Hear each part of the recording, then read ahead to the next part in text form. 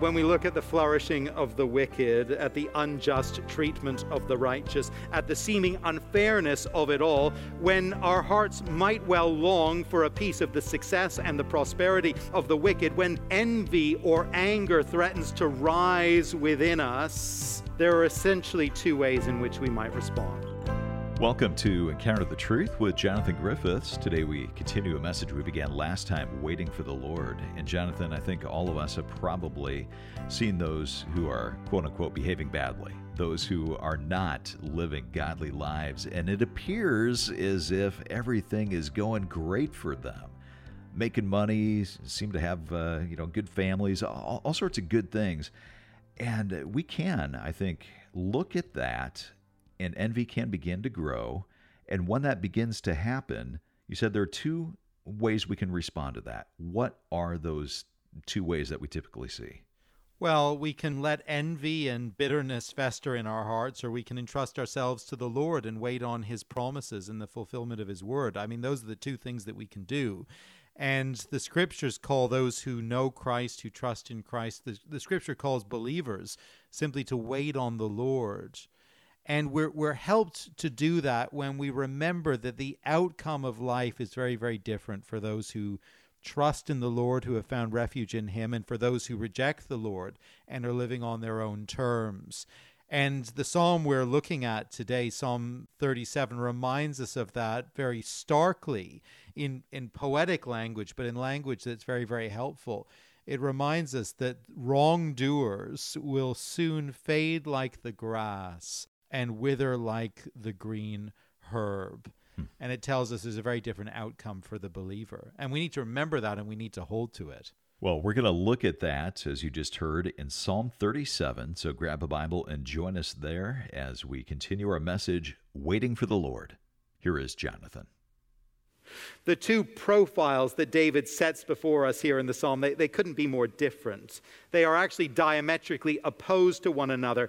And I don't think there's actually anything too surprising within them. We know the profile of the wicked. We've seen enough versions of that type. But for the grace of God, we'd all be like that ourselves. We know something of the profile of the righteous as well. As Christian believers, we know that this is what we're called to be like. But now here's the issue. And I think it's the real heart issue of the psalm. Are there not days when we wonder whether it is actually worth being on the side of light rather than darkness? Are there not days when we wonder whether it would not just be easier and a bit more rewarding and a bit more satisfying just to live as the wicked live? The wicked give the righteous a hard time, and they seem often to flourish as they do so.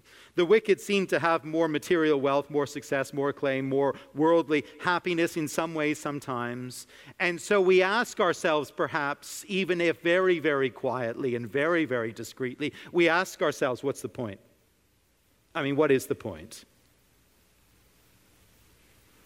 If you're not a Christian believer and you wonder if all this is actually for you, it's actually a reasonable question on one level, but it is a vitally important one. Why buy in to all this when living the world's way is easier and seemingly more rewarding much of the time? A question, you see, it's relevant to all of us. And David anticipates it in the next contrast that he draws for us. If there are two types of people in this psalm, there are also two very distinct futures. The righteous and the wicked can anticipate two very different outcomes to their lives. Notice again how the psalm opens. Fret not yourself because of evildoers. Be not envious of wrongdoers, for they will soon fade like the grass and wither like the green herb. The other day I was studying in preparation for this sermon. I was in my study and I glanced out the window, and as I did so, I caught sight of our lawn, which has not had a great summer, all things considered. I was actually aggrieved at the sight of the crabgrass that was beginning to take over the patch outside the window. The heat of the summer had taken a toll on the grass, as it often does. The crabgrass had made the most of the opportunity to move in. As I sat there, I began to strategize, root out the crabgrass, irrigate the soil, reseed with proper grass. And then a comforting thought occurred to me. Crabgrass is, I understand, an annual weed. It will die over the winter, and there will be a fresh start in the spring. The crabgrass, it is dominant now. There's no question about that. You come around, you'll see it. But it's not going to have the final word. As we look out on the injustices of this present world, and we are tempted to vexation or despair, David draws our eyes to the further horizon of God's future. And he reminds us that how things appear now, the present order of things, it is not how they will be ultimately in the future.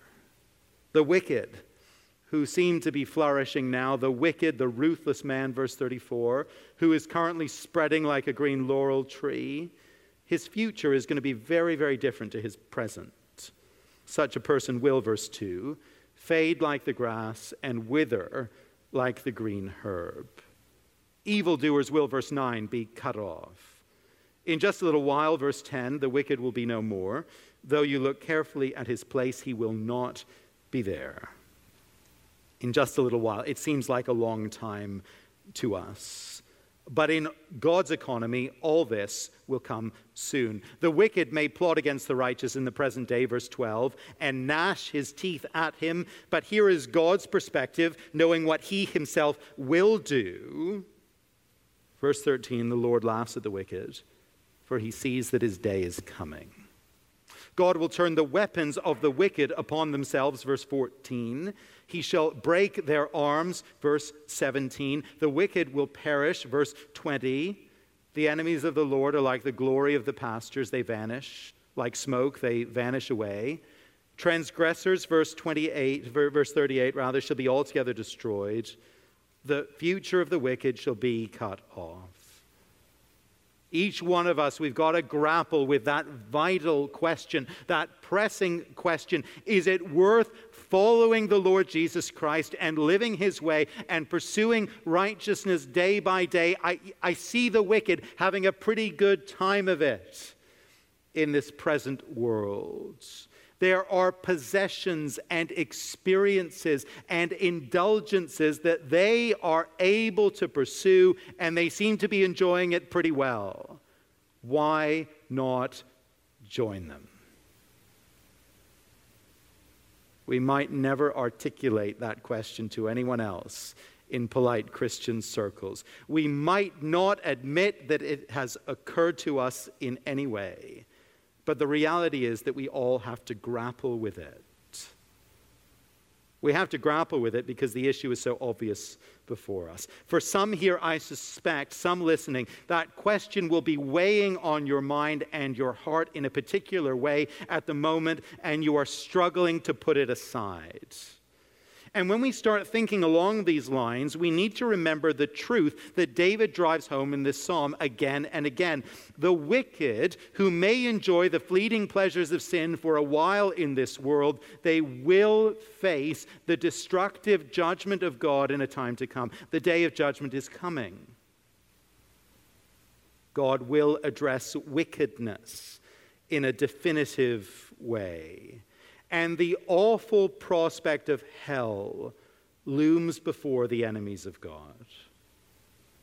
And friends, that is a very compelling reason. Let me say, it is the compelling reason not to join them. It's a compelling reason to keep our distance, to stay away. It's a compelling reason, but it's actually not the only reason. The future not only holds out a fearful prospect for the wicked, it also holds out a joyful prospect for the righteous. Jonathan Griffiths here on Encounter the Truth, a message called Waiting for the Lord, as we were taking a look at Psalm 37 today. Now, we have to pause right here, but we'll continue this teaching with Jonathan in just a moment. You know, sometimes we get devastating news, and it can be hard to deal with things that absolutely rock our faith. Well, Jeremy Marshall was diagnosed with incurable cancer years ago, and as he has just walked with the Lord during this season, he has written down some of those thoughts, and he's penned a devotional book that we would love to send you. It's called Hope in the Face of Suffering, and in this book, Jeremy applies the principles that he's learned through his experience dealing with terminal cancer. Again, the name of the book, Hope in the Face of Suffering. It is our gift to you as you give a financial gift of any amount this month.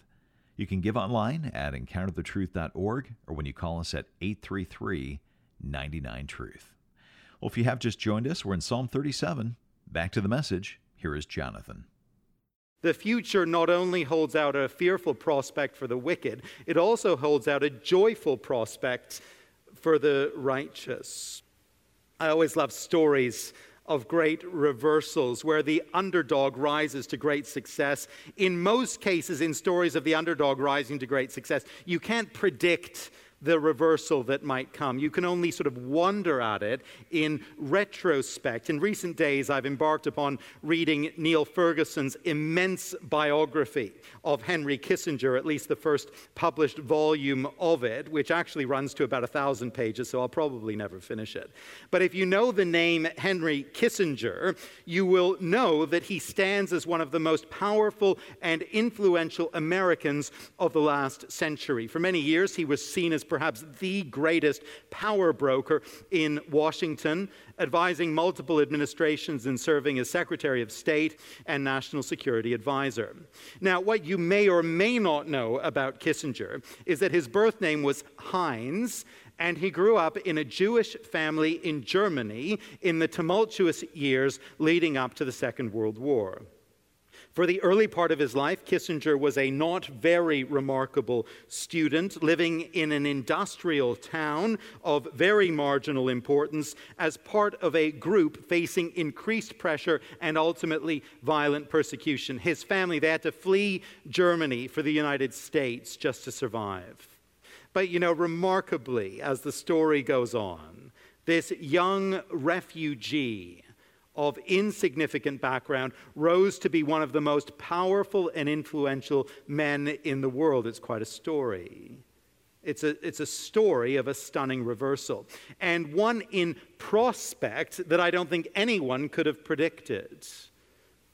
Here in Psalm 37, David asserts and insists that a great reversal is coming for the marginalized, sometimes persecuted, often overlooked people of God. A day is coming when things are going to look very different indeed.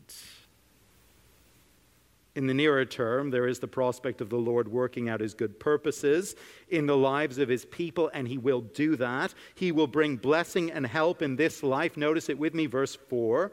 Delight yourself in the Lord, and he will give you the desires of your heart. As you walk with the Lord and get to know him and delight yourself in him and in his word and just in who he is, he's going to bring your will into conformity with his will, your desires into conformity with his desires, and he's going to bring those desires about in your life and in mine. As you long for his will to be done, and as you long to grow in godliness and be an effective servant of his, he's going to bring about those desires in increasing measure in this life, in the here and now.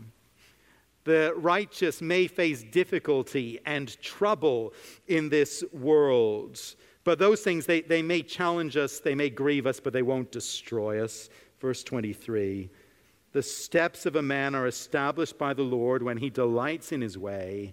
Though he fall, though he face terrible trouble, he shall not be cast headlong, for the Lord upholds his hand. What a wonderful promise that is. There may be trouble that threatens even the ability of the righteous to find food and sustenance. There may be pressure and opposition that makes it very, very hard to survive, but David knows how the Lord cares for his people. Verse 25, that lovely observation again. I've been young, now am old, yet I have not seen the righteous forsaken, or his children begging for bread. in the days to come, in the nearer future within this life, the righteous person can count on the gracious care, the loving provision of God. But in the longer term, there is a glorious promise of total blessing and complete victory for the righteous. Verse 9, for the evildoer shall be cut off, but those who wait for the Lord shall inherit the land.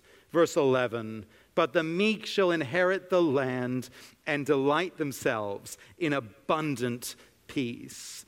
The Old Testament people of God longed for the promised land to be theirs with no challenge from the wicked. But as we look forward today, we have the greater promise, don't we, of the new heavens and the new earth, which will be ours to enjoy in the Lord's presence.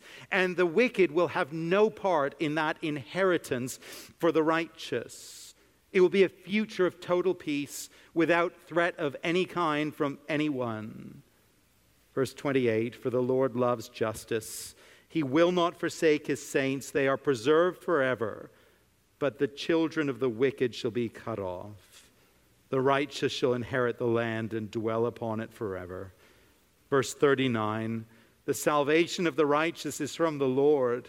He is their stronghold in the time of trouble. The Lord helps them and delivers them. He delivers them from the wicked and saves them because they take refuge in him. There is a deliverance. There is a vindication. There is a glorious inheritance, a liberation, a peace in store for the people of God. It's coming. It will come. It cannot be thwarted or taken away. This is the future for those who know God through Jesus Christ. And in order for us to keep pursuing righteousness and not envying the wicked, in order to preserve us from joining the wicked, we need to keep this future in view all the time. I don't know about you, but for me, one of the greatest challenges of this present season with the coronavirus has been the challenge of really being unable to plan for the future or look forward to key things in the future. Most of the time, we live life, don't we, with some short-term or medium-term goals to look forward to. In a couple of months, we're going to go on vacation. At the end of this course, I'm going to start a new job. In the next season, I'll go back to the sport that I love. In a few weeks, I'm going to see those family members who live in another city or another country. Whatever it is, we're always looking forward, aren't we? That's how we live our lives. And our hopes and our plans for the future, they have a way of kind of sustaining us for the present. I think you know what I mean. We all have a sense of that. We all have versions of that in our lives. But during the pandemic, so many of those things have just been taken away. We can't plan for very many of them with very much certainty. And the result has been that many have been really quite discouraged in this present time. We've been down in the dumps, or worse, it's been tough for many to keep going. As believers in Jesus Christ, we can only keep going in joy and in confidence, walking with the Lord day by day. We can only keep going if we keep the prospect of this joyful and certain future before our eyes day by day. We need that, each one of us. It's actually a matter of spiritual survival. Two types of person, two types of future, and finally, as we close, two types of response. When we look at the flourishing of the wicked, at the unjust treatment of the righteous, at the seeming unfairness of it all, when our hearts might well long for a piece of the success and the prosperity of the wicked, when envy or anger threatens to rise within us, there are essentially two ways in which we might respond. One is to allow these feelings to fester and to grow within our hearts. It's the danger with which David begins the psalm, as you remember. Fret not yourself because of evildoers. David gives the warning because he knows the danger. He knows how easy it is to become consumed with anger or frustration because of the wicked and because of their behavior. He knows how easy it is to fret ourselves over the wicked person who is benefiting from doing evil at the expense of others. He knows how easy it is not only to feel frustrated or angry to the point of grinding your teeth and losing sleep at night. He knows how easy it is as well to envy them in what they're getting away with. And he says, don't go there. Don't do that. Fret not yourself, middle of verse 7, over the one who prospers in his way, over the man who carries out evil devices. That person, they're not your problem, they're not your responsibility. His prosperity at the present time, it is not your concern.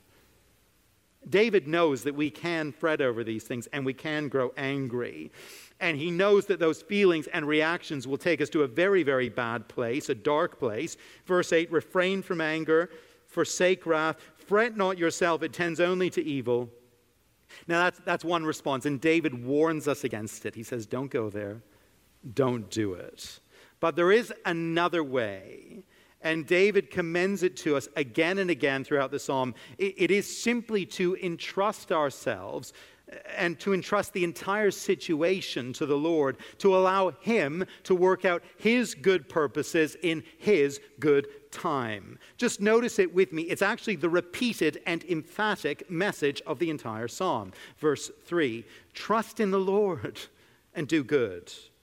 Verse 4, delight yourself in the Lord. Verse 5, commit your way to the Lord and trust in Him. Verse 7, be still before the Lord and wait patiently for Him. Verse 27, turn away from evil and do good. Verse 34, wait for the Lord and keep His way. Friends, a key part of the life of faith, a core element of the Christian life is this, and it's an element that we are slow to learn. We are slow to take hold of this.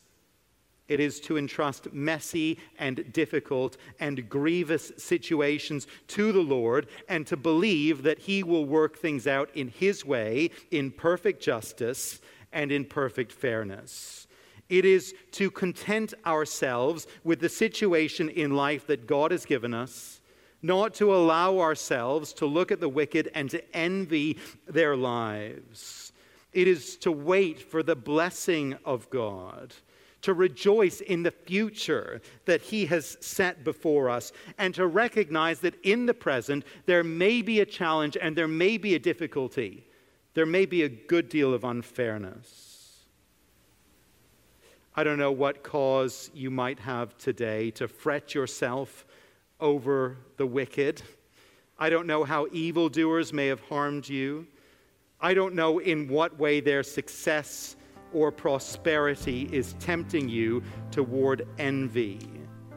But I do know that the Lord sets two futures before us. He reminds us of the judgment of the wicked and the salvation of the righteous. And He calls you and He calls me to quietly trust Him, to wait for Him, by the help of the Spirit to keep on keeping on, pursuing righteousness and walking with Him.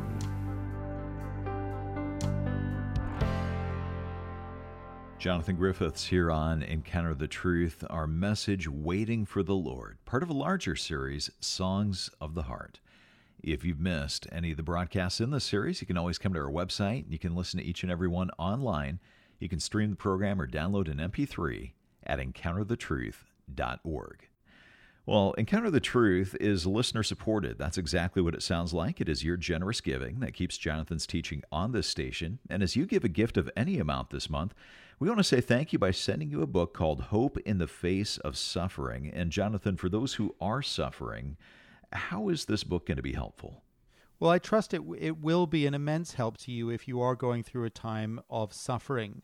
Jeremy Marshall writes as one who is living through a personal experience of terminal cancer, of incurable cancer, and he is facing that as one who is looking to Christ and trusting in the promises of God's Word. And in this little book, he simply shares the message of hope found in the Bible, found in Jesus Christ, and applies it to those who are enduring suffering and grappling with the frailty of human life in this world. And I think that personal perspective and that biblical perspective will come together to be a tremendous encouragement to you if you're suffering, or to those to whom you might like to give this book who are going through a time of suffering. Well, we want to give you a copy of this book as you give a financial gift of any amount this month. You can find out more, give online when you come to encounterthetruth.org or call us at 833-99-TRUTH. Again, our website, encounterthetruth.org, and our phone number, 833-998-7884. Thanks for listening today, and I hope you'll join us next time.